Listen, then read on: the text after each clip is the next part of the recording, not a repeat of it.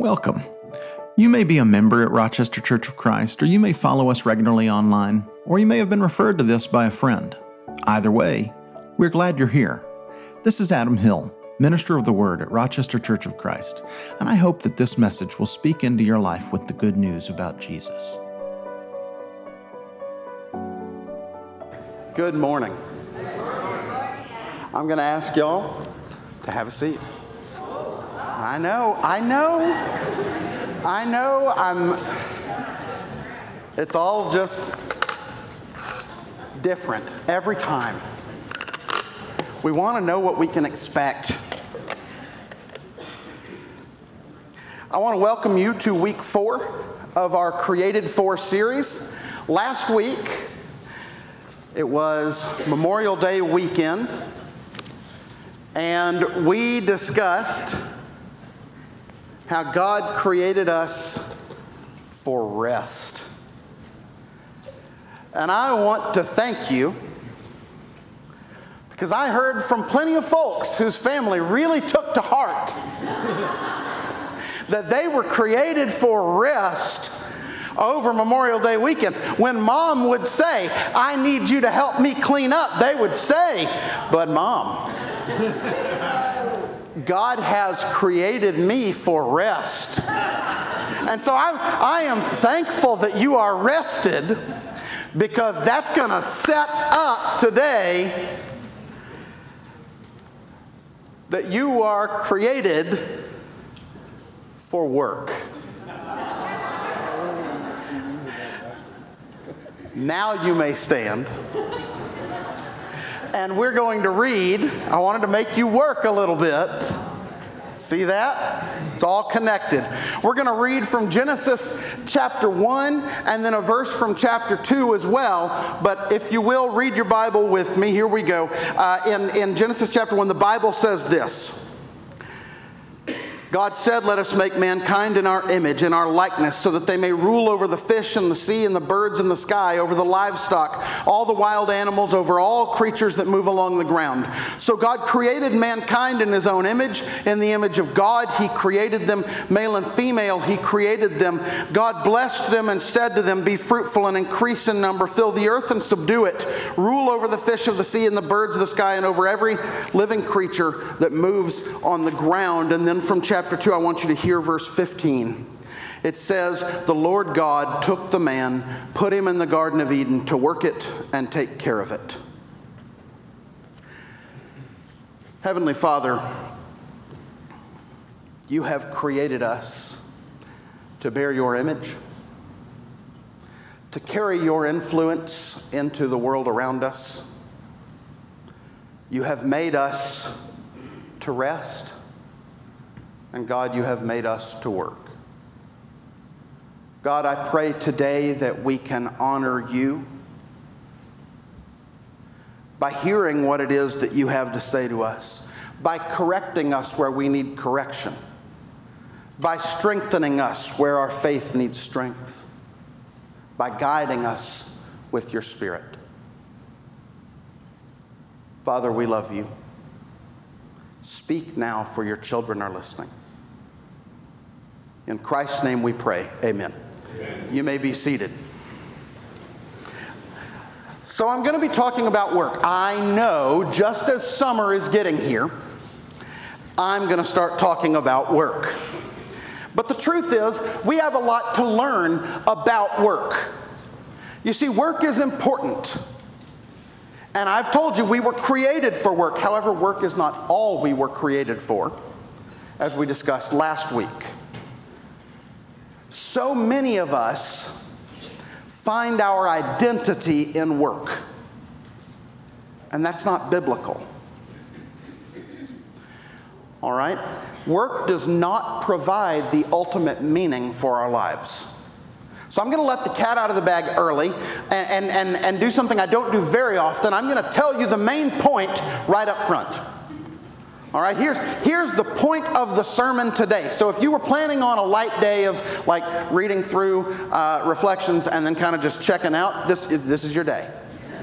And that's why you don't do this that often. But nevertheless, here you go. The main point of the sermon today is that our best life can only be found in God's plan. Okay? We can live in ways that are not according to God's plan, but it will not be the best life that God has intended for us. Okay? Our best life is found in God's plan. All right? So I want you to imagine this. A person, a complete stranger, someone you've never met, walks up to you. You're just standing there. They walk up to you, right? And Julian, they say, this is exact. Okay, you've never met this person, complete stranger. They walk up to you and they say this. The Latin name for a common mallard duck is Histrionicus, Histrionicus, Histrionicus. That's what they say.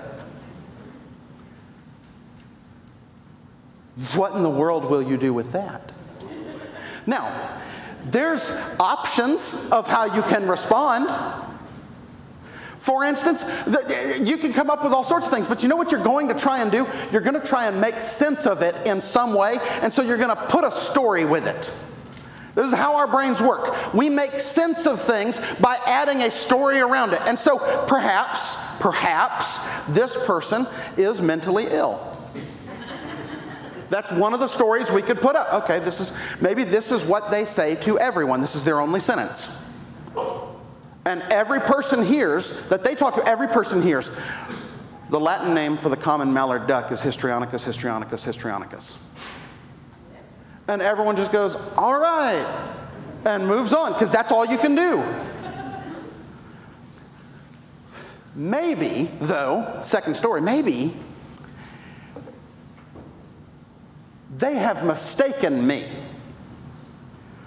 for someone who yesterday was speaking to them and said at some point, I wish I knew the Latin name for the common mallard duck, but I just don't. I guess I never will. And then they saw me, who they thought was their friend from yesterday, today, and said, ooh, I gotta tell him. The Latin name for a common mallard duck is Histrionicus, Histrionicus, Histrionicus. All right. Third story I could put with it. This person is a foreign national spy. And this is their contact phrase. That they are sharing secrets that are going to endanger the American way of life. And they have a phrase they have to say in order to make sure that their contact is who they're supposed to be meeting. And they walk up and they say, the Latin name for the common mallard duck is Histrionicus, Histrionicus, Histrionicus. The way I respond is directly connected to the story that I manufacture around it. And so what am I supposed to do? I should attack this foreign spy because they are a threat to me and my people and the American way of life, and I'm not going to stand for that, so I'm going to attack them, which is, I guess, an okay response, unless they just think I'm someone from yesterday who asked them this question, and then it's a completely wrong response. All right, Adam, what in the world are you doing right now? I'm preaching. Here's what I'm getting. How you respond to something is directly related to the way that we think about the story, and your work will make less sense in your life if you do not place it in a larger story. There is a larger story in your life in which work will make more sense. But you need that story. If you don't have that story, work makes less and less sense. What words come to mind when I say the word work. This is the audience participation part. That's why I grabbed my coffee. What words come to mind? Passion. Nice. Joy. These are church answers. What? Sweat. Thank you. That's a good answer. I like the church answers. Those are good. Passion and joy are important. We'll get there. Ability, labor, self-worth, paycheck. There we go. Yes, someone's right here with me. Paycheck, not y'all. Other jobs.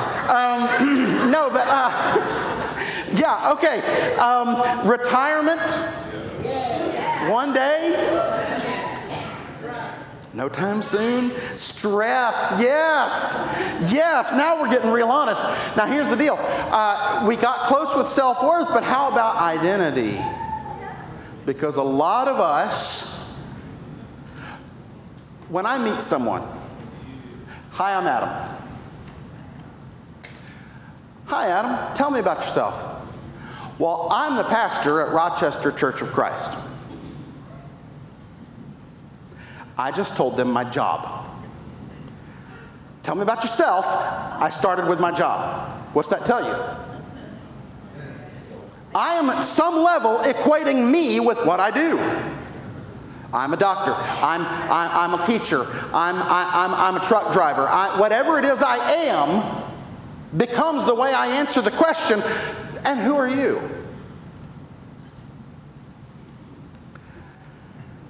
Here's the deal. If you choose the story that you choose to put your work in, if you choose the story of culture and advancement, that you are what you do, that is a well-traveled road. It'll be pretty easy to walk that road, but here's the problem with that choice. The idea that you are what you do, the idea that the reason that you work is for advancement is false. The road is well traveled, the path has a lot of folks on it, but that doesn't mean it's true. You see, our work should be understood in light of the story of God. This is why it's important to know what we were created for. And so I'm not going to take too much of your time today. I know you're saying that's a lie. It won't be too much, I promise, but I'm the judge of what's too much. So it's going to be all right. So here's what I want to do today. I'm going to keep it pretty brief to 3 points. Every sermon, 3 points, man. That's not true. Every sermon should have a point. All right? But I want to make 3 statements where I tie in ways that our faith, okay, influences and shapes the work that we do. All right, and first, here's what, and I owe a lot of this to Tim Keller, the late Tim Keller. He talks quite a bit about faith and work, and I like some of the ways he phrases things and the way he kind of organizes things. It kind of speaks to my heart, and so I've taken some of what he's done, and I've got these 3 points. Here we go. Faith gives you an inner strength and a fortitude without which work could destroy you. All right? If we wrap our self-worth up in what we do, we are going to destroy ourselves. Aristotle once said, "You are what you repeatedly do." Okay? You are what you repeatedly do. So your activity comes first, and then your identity grows from that. Aristotle said that. Jesus didn't buy it. That's not Jesus' statement. Jesus' statement is that you do what you are. Your activity comes as a result of your identity. That who you are comes first. That a good tree will produce good fruit. Not that good fruit will make a good tree, as if that's the way that works. But rather your identity is going to come first. Who you are is going to come before what you do. And so you are a child of God. Now live like it. Your identity is in Christ. Your activity will reveal it. Right? You're never going to act good enough to earn the blessing Instead, you're going to live from the blessing and then do what is right. That's why Ephesians 2 and chapter 10 says you were created in Christ. You are God's workmanship, created to do good works, which God has prepared in advance for you to do. That there's a place for the good works and your need to do them, but who you are, you're created in Christ first. That identity precedes activity. So our work should be understood in light of the story of God. You see, here's what I've found. That if I believe that I am what I do, here's what happens. My successes tend to go to my head, and my failures tend to go to my heart. My successes go to my head, and so I think because I did well in business, I'm smarter than everyone else. And anything I do, I can make better decisions than everyone else. Because I'm successful in business. So my successes have gone to my head. And now I can do everything right. Like for instance, I'll be really good at everything, like choosing who to marry. And I can't tell you how many of my friends have found out they're doing guesswork just like the rest of us. We're doing our best. Some of us not our best. I love you.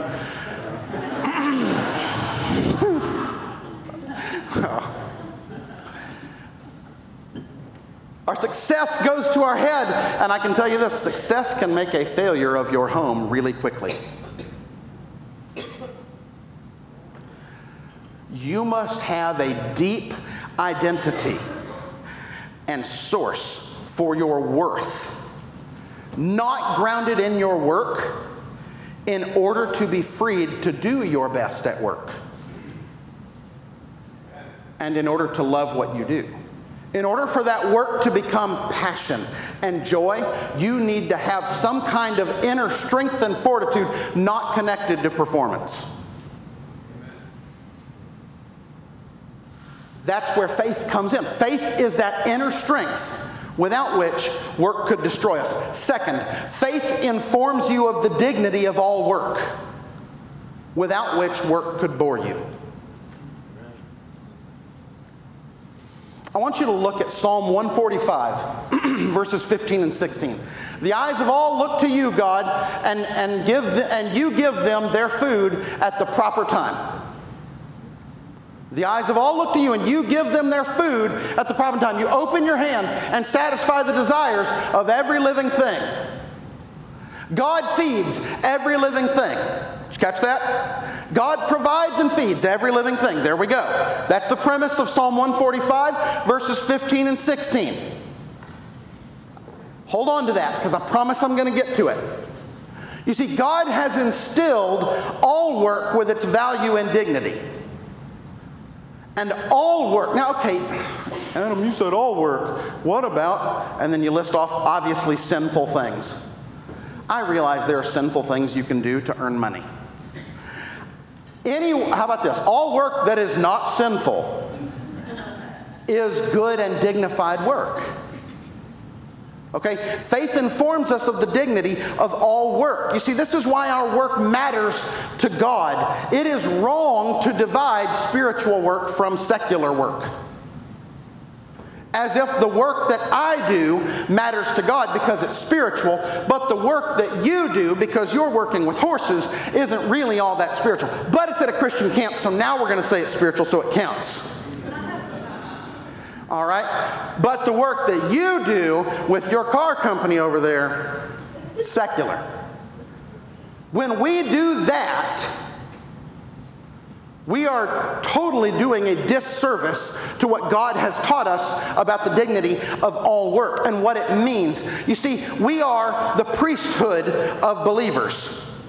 1 Peter 2:9 says that we are a chosen people, a royal priesthood, a holy nation. Okay, we're a priesthood. The priesthood of all believers means that the work that all of us do is mediating God's presence into the world. That it's not just Dan the youth pastor who's doing God's work. Rather, all of our work matters to God. God feeds everything.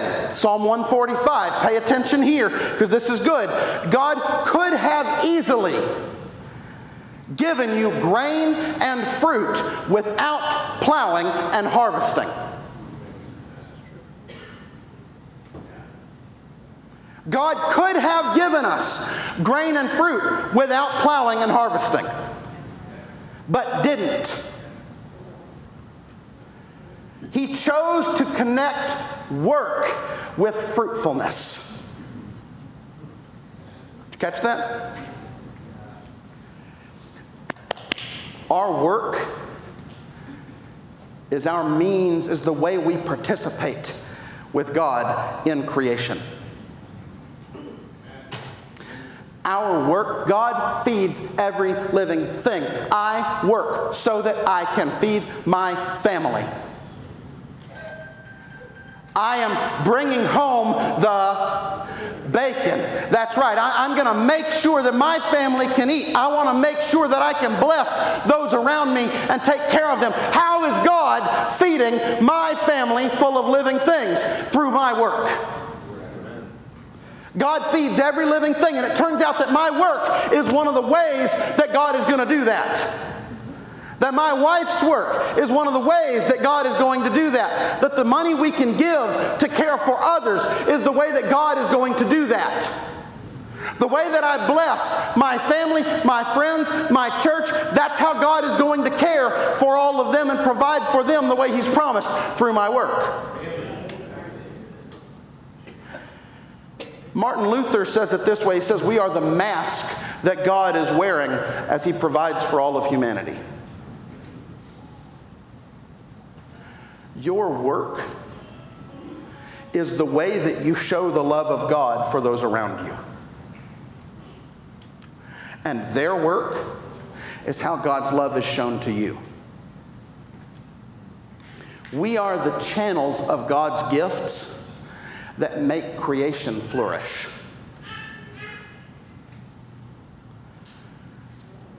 Now, I want to be clear, this is not me saying that there's a Christian way to do every job.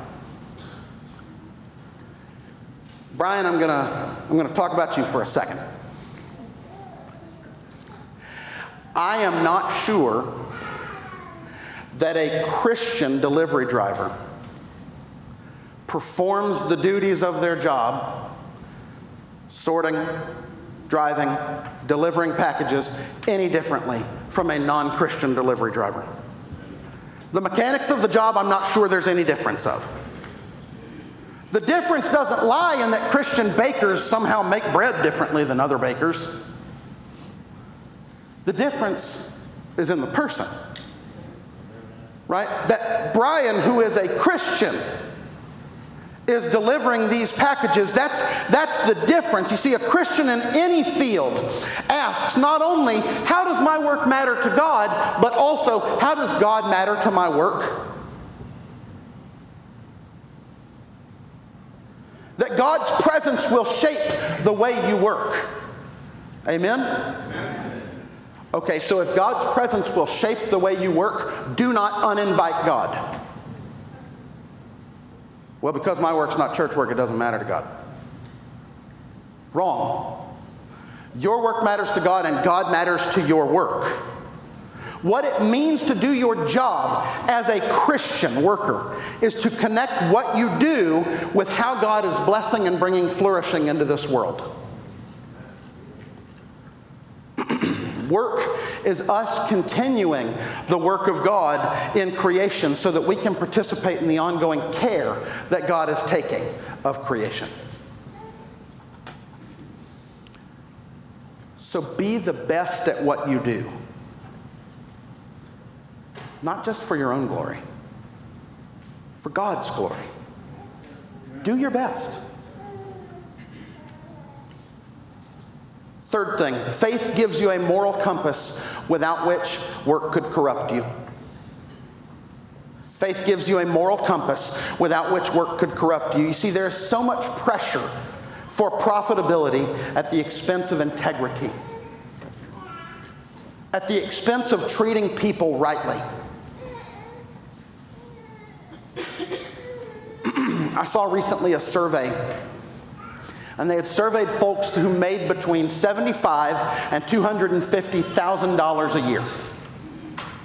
Okay? They surveyed people who make between $75,000 and $250,000 a year, and over 80% of those people surveyed said they would be content if they made $10,000 more a year.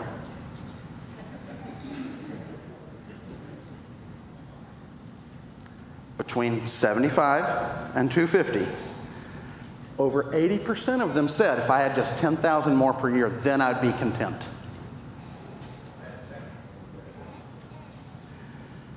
Serving yourself is exhausting. Look at Genesis chapter 2 and verse 15. The Lord God took the man, put him in the Garden of Eden to work it and take care of it. You may have to work it and to keep it. Those words are really interesting words. The word work it means to dance real. No, it doesn't. Hey, it's funny. It's funny, right? It's funny. Someone recently told me, you should go into stand-up comedy. And I was like, I basically am. It's close. The word work it literally means to cultivate it, to serve at it. Right? The word that's translated to keep it or to take care of it means to care for it, to preserve it. Okay. So if that's what the work that God has created me for is, to cultivate, to serve, to preserve, to care, what would that look like at my job? What would it look like at your job if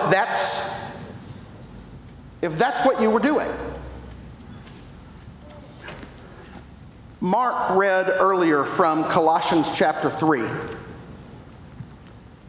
And I'm also going to read from Colossians chapter 3, only I want to hit you with verses 12 and 13, which fall between the verses that Mark read. It says, therefore, as God's chosen people, holy and dearly loved. Oh man, it's almost like he said you're loved and chosen. Speaking my language. Clothe yourselves with compassion, kindness, humility, gentleness, and patience. Bear with one another and forgive one another. If any of you has a grievance against someone, forgive as the Lord forgave you. Does that sound like work you? You know, there's Adam and then there's work Adam. Does that sound like work you? That list. You see, here's the deal. The more we separate our true selves from our work persona, the harder it will be to experience and discern God's transforming presence at work. The more I'm not my true self at work, the more difficult it's going to be to discern God's transforming presence.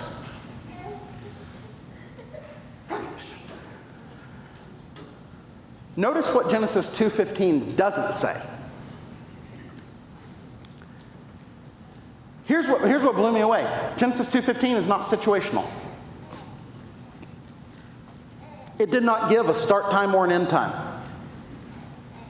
There was no clock in and clock out.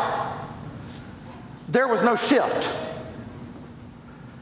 Put you there to keep it and to work it. To watch over it, to take care of it. And that's going to be our job forever.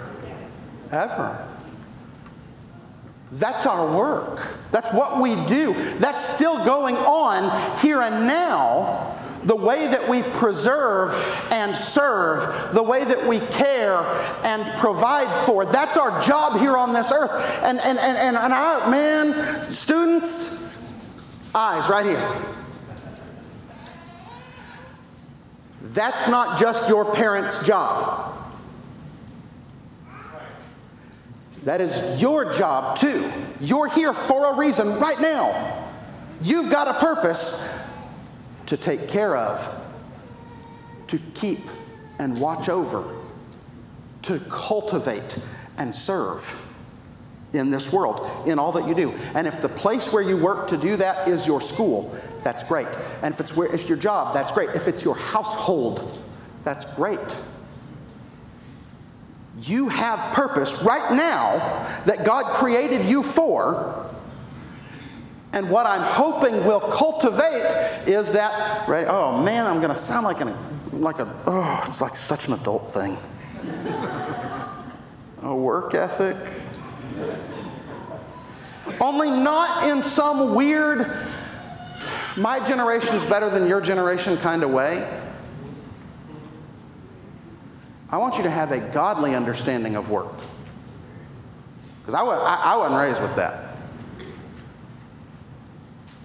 I want you to have a godly understanding of your purpose for why you're here. To work it, to keep it.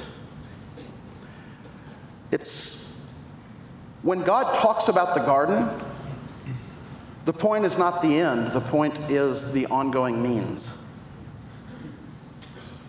The consistent practice of vocation, of calling. Can you go ahead and bring your team up?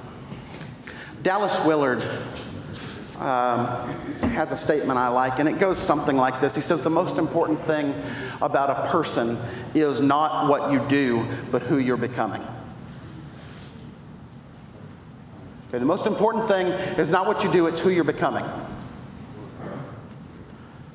So when you work, ask yourself, who am I becoming? Who are you becoming? Some disciples, sadly, get convinced that the goal of this life is to escape this world and go somewhere else to be with God.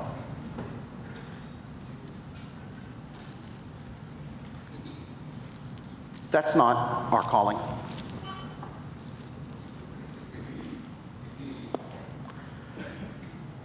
And because we're disciples, we're not merely visiting God every weekend.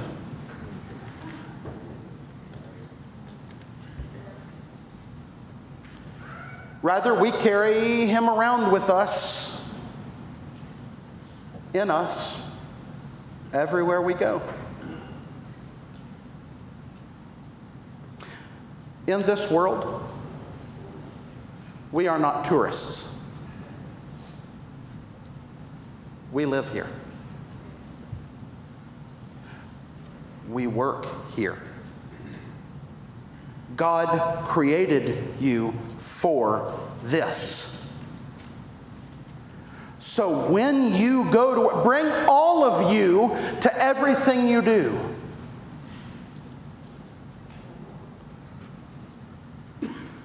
Bring all of you wherever you go, especially work.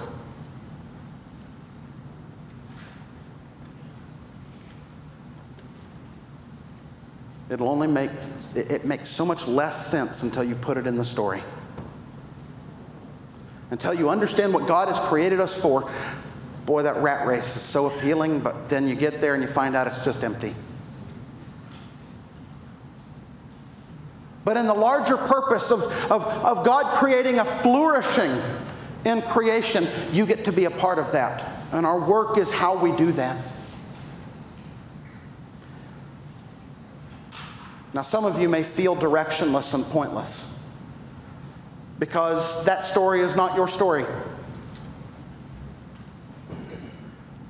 Well, I want to give you the opportunity to make that story your story. To take Jesus on. Because if you're looking for purpose, if you're looking for God's image in your life, I encourage you to look to Jesus, the author and perfecter of our faith. Amen? Amen. Let's stand and praise God. If anyone would like to respond and take on Christ today, come forward while we sing together. Rochester Church of Christ is called to live God's gospel, truth, and love with the world so that we all may find life together in God. We are not a perfect people, but we long to live in ways that help people see God and the kingdom more clearly.